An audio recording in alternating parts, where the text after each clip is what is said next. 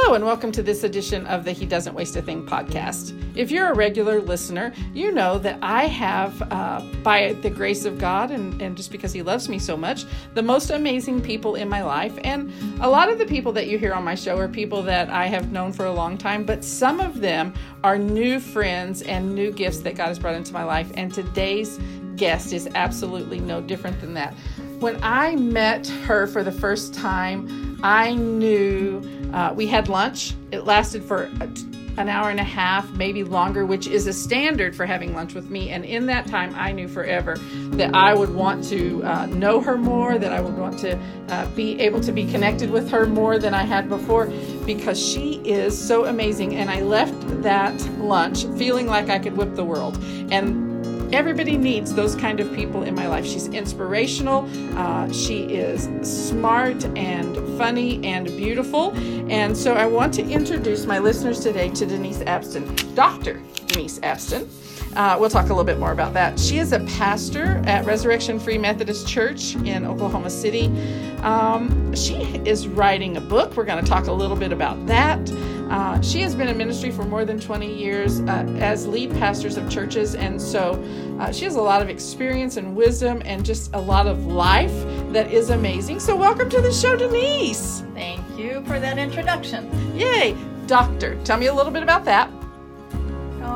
So when I began the ministry, I didn't have a degree. So one of the things that I talked to the Lord about was the fact that I didn't have an education. And so He said not to worry about it, and I began to complete a bachelor's degree. It took me 28 years to get my bachelor's degree. That's awesome. Then it took about 3 years to complete a master's degree from a college in Illinois. And then after that, I wasted about 6 years before I decided to start on a doctorate degree. And each one of my degrees are different from each other. So the first degree was in legal studies, and the second degree was in ministry and leadership. And then the last degree is in Christian counseling. All right. And you have a natural flow and kind of ebb to you that has the ability to kind of draw out people's stories, and I think that's really good. I don't know if that's because you have a master's in Christian counseling, or if that's a natural gift that you have because you also carry a very strong pastoral anointing. And so, but either way, I think that that's such a great gift that you have. Tell us a little bit, if you had to say, hey, this is Denise, this is who she is, what do you tell people when they meet you? What you see is what you get. I oftentimes tell them I'm pretty blunt and forward, open. I'm a good listener. I will try to discern where you're coming from. Try to look into your soul. Right. And so you really do all of those things. Like, I discovered that about you when we had our first lunch. I thought, oh my gosh. First of all, she hears what you say, and then she responds in such a way that lets you know she has really heard kind of behind the words to who you are. And a lot of that I think we attribute to the Holy Spirit who lives inside of us and helps us, right? And you told me a little bit about your story about how you got called to the ministry. Can you share a little bit of that with us? Okay, so I was 6 years old when I knew that the Lord had called me to do something. Actually, when I was 5 years of age, I asked Jesus to be my Savior. I was 5 years old, and when I was 5, the Lord told me that when I was 40, that one of my parents would pass away, and that He had an amazing journey, an adventure that awaited me when I was 40 years of age. So I wrote that on the outside of my Bible in large block letters. And from there, each Bible that I began, I would start out opening it up and write on the inside, when I'm 40, I'm going to start an amazing journey with God. He promised it. But I also know one of my parents is going to pass away when I'm 40. Wow. So those two things came to fruition. When I was 40 years of age and the Lord called me, I thought I was nuts. because I was asked if I wanted to be an ordained minister, and I was in the pastor's office, and I said, "What does that mean, ordained, exactly?"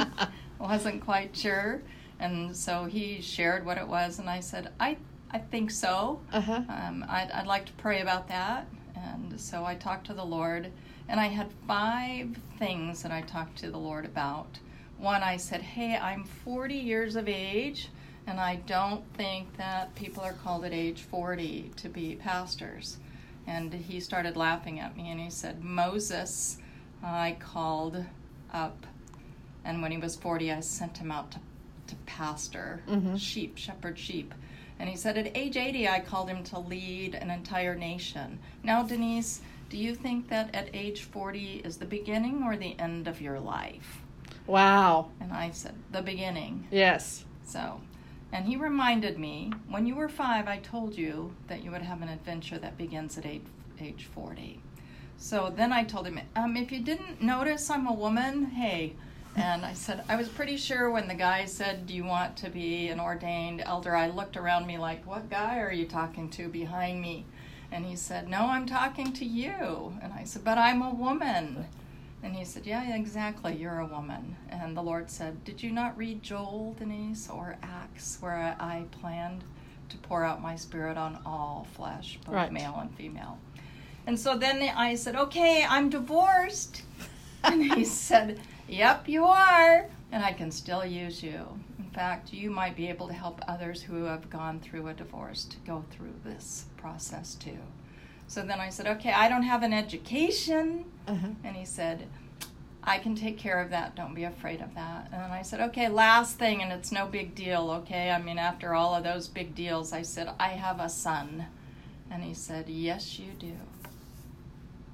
And so that was the end of my conversation with the Lord. He said, go. Wow. And I said, I'm going. All right. I love that. Did you grow up in a Christian home? I did not grow up in a Christian home. So I guess that kind of begs the a little bit of the story behind the God encounter at 5. Because we all anticipate that pastors who grow up in home, I mean, pastors or church leaders or whatever, generally that get saved early in their life, grow up in a Christian home, having maybe known that from the early parts of their life. But that wasn't the case for you? No. My encounter with Jesus happened in Germany in a Lutheran church. My parents were attending a Lutheran church, but neither of them were Christians. Right. And so I had a Sunday school teacher who I don't remember what she looks like at all, but she shared a story about when I was 3 that there were 2 baskets in heaven.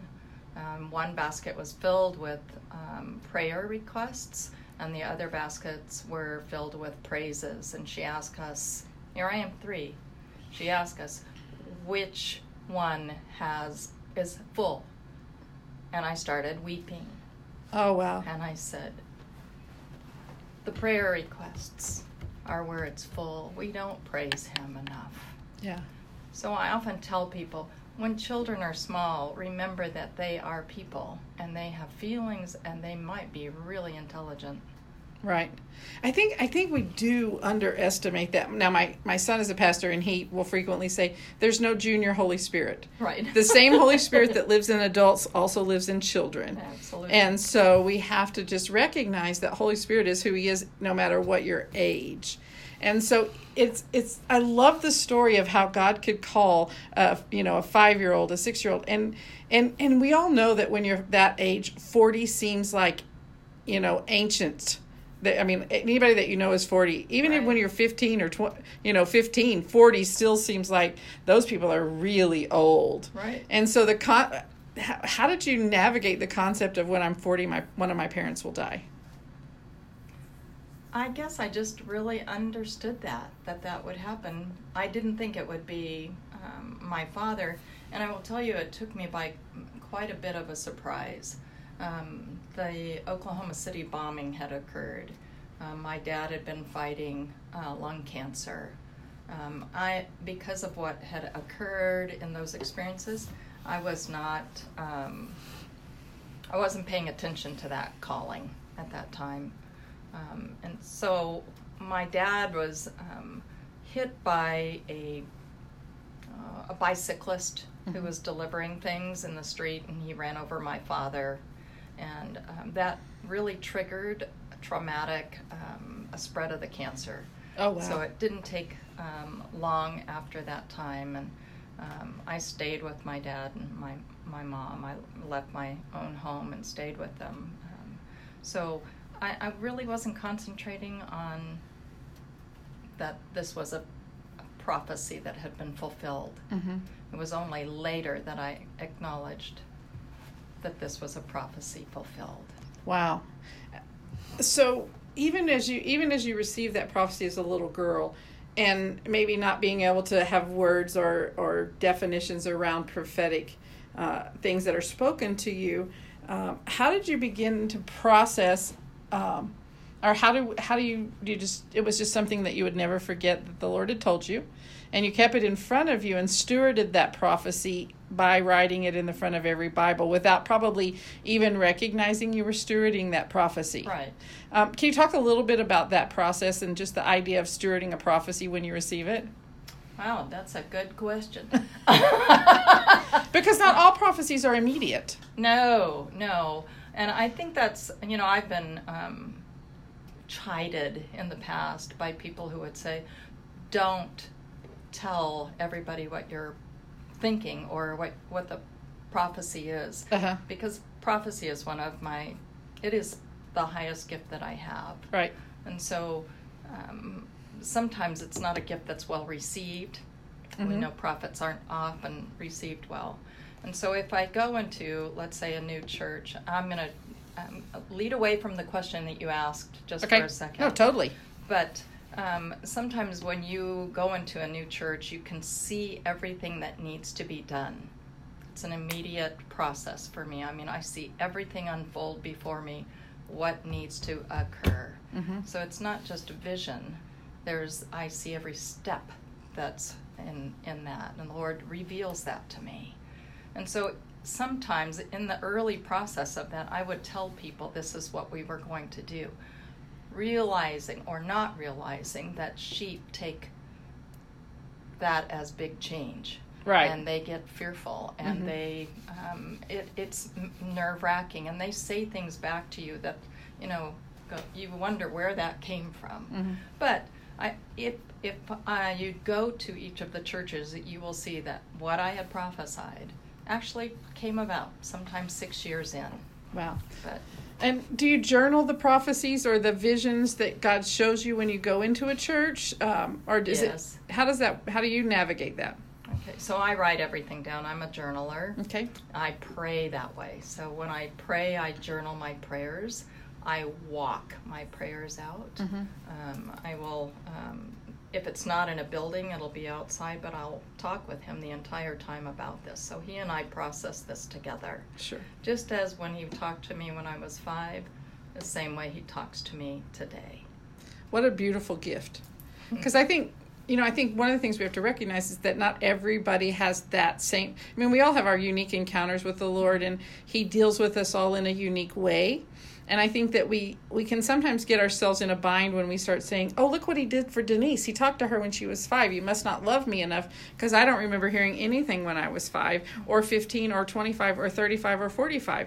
So recognizing that everybody hears from the Lord in their own unique way is a really interesting thing. You said something when you were talking a while ago, and you said, when I go into a church, I see what needs to be changed. Now, I know a little bit of your backstory, and so we've talked about this concept of them sending you in to churches that are in transition and helping, and you restore those churches. Talk a little bit about what that experience has been like. I'll talk about one experience. Okay. So I left a city church. Okay. And I was really excited about going to a church in the country.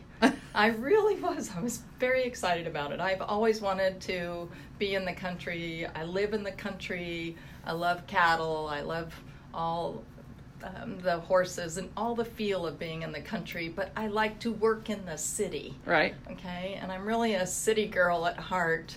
But I want that other side of my life. So I went to the country church, and I walked in, and unfortunately did the sizing up thing, and then talked with the Lord about what needed to be done there. And the first thing he says is, you're going to have to take them back to basics.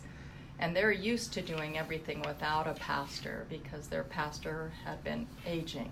And he would oftentimes fall asleep, and they would just have service around him. Oh, wow. Okay. Yeah. I brought order first, and that's the first thing I always institute as order. And that was a challenge. That is to go from someone who has no sense of structure to, excuse me, but we need some structure here. How did you, because I'm sure you got pushback. I got lots of pushback. And how do you navigate that kind of resistance from the congregation? Because change is tough for everybody. Yes. And so how do you, if other pastors are listening, or new pastors, or what advice would you give them to say, how do I navigate implementing structure where they're, and it's a culture change. I mean, changing, and depending on the side of the church, the transition time it takes from point A to point B in culture change is different. But how do you change culture without having all of the people, dive off the ship? I think the important thing is find out who is kind of the leaders within that congregation. Sit down with them, talk with them, make some suggestions. Like I said, that was the first time I walked in there, and I anticipated that they would listen to me, and that I think the biggest thing, let me just say this, after I preached one sermon, one woman came up, she was in her 70s, and she poked my chest with 2 fingers, and she said to me, I don't know if I can call you pastor. And I said, okay. And she said, I don't even know if I can ever call you pastor. And I said, all right. And she goes, well, and I said, well, what? And she said, well, I don't know that I can call you pastor. And I said, well, give me 2 years and we'll see. And it was about 6 months later, she came and she said, I'd like to be baptized. Oh, wow. And I think you're probably the pastor that I've never had. And she said, you really are truly a shepherd. That's awesome. So, and we stayed friends until she died, and I did her service. So that's terrific. Yeah. I still think that if we don't find leaders within the church, and we don't talk with them, and we don't get where they're coming from, we'll never be successful. And you can have all the dynamo, and you can have all the charisma, and you can be genuine and still get nowhere. Right. They'll fight you. That's awesome. So your husband's not in ministry. Nope. How do you guys navigate that in your relationship? So when we married, we were not thinking about ministry. Okay. And so it was a couple of years later, quite a bit later. I was 30 when we got married, so 40 was when I was called. I was very engaged in the church. I was, in fact, the senior pastor at that time was told by another pastor from another denomination, stop wasting your time on those young men. She's the one that's anointed. Go see her, talk with her. And he said, she's a 3rd grade girl Sunday school teacher. And he goes, she has the Holy Spirit. So that's how that started. And I went home to talk to my husband, and my husband's reply was this: one should never box with God. He always wins. Oh, wow. So he's always been supportive. He's always been submissive to the Lord's will. That's awesome. Let's change directions just a little bit. You're writing a book. I am writing. Tell me a little bit about that. What do you want to share? So my book is, I'm going to just reveal some things about my own life in that book, and it has to do with anorexia nervosa. I was an anorexic from the time I was 15 until I was 30. And just reaching out to that demographic in addition to other people who are struggling with with any other life-controlling issues, I guess. Yes, and I'm glad you said that, because a lot of studies on anorexia reveal that it's not a control mechanism. However, most anorexics do find that being an anorexic has to do with controlling their lives. And so that's an important fact that science wants to say doesn't exist.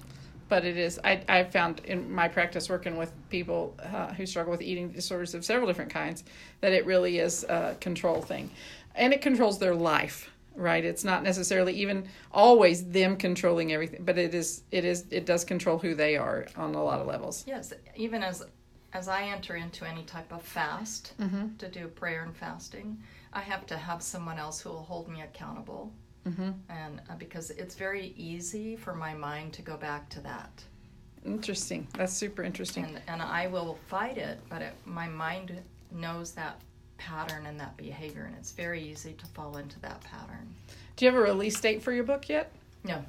Okay. Anticipated, I think it might be available in the spring of 2021. Yeah, let's say that. Okay. So let's give me a date so I'll finish maybe we'll put a deadline on her and make her write faster.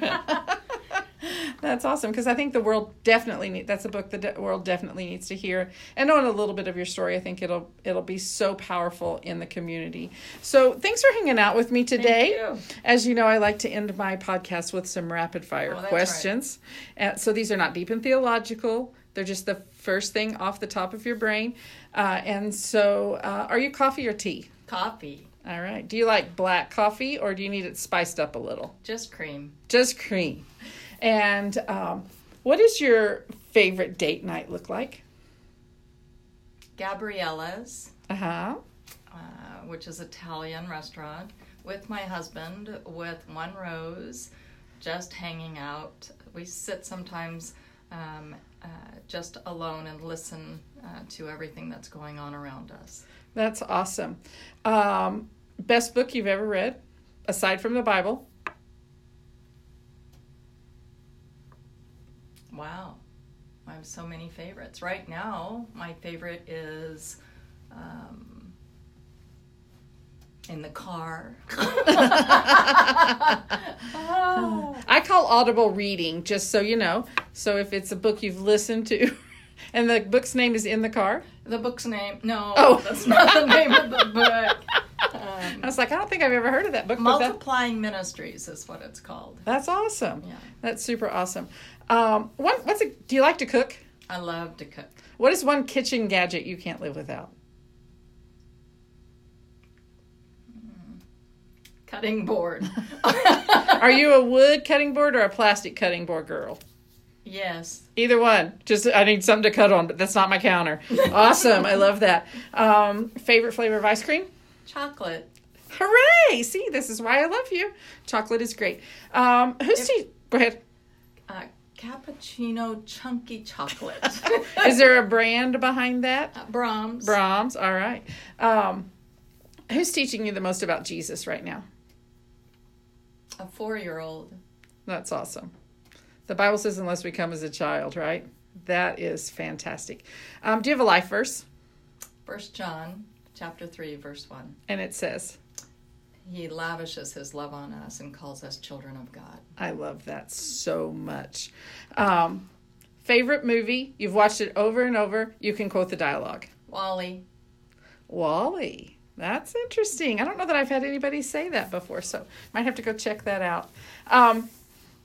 And this is how I close out all of my podcasts, with the same one question. And if you could say one thing, and one thing only, to make Jesus famous, what would you say? He loves you. More than anything, for sure.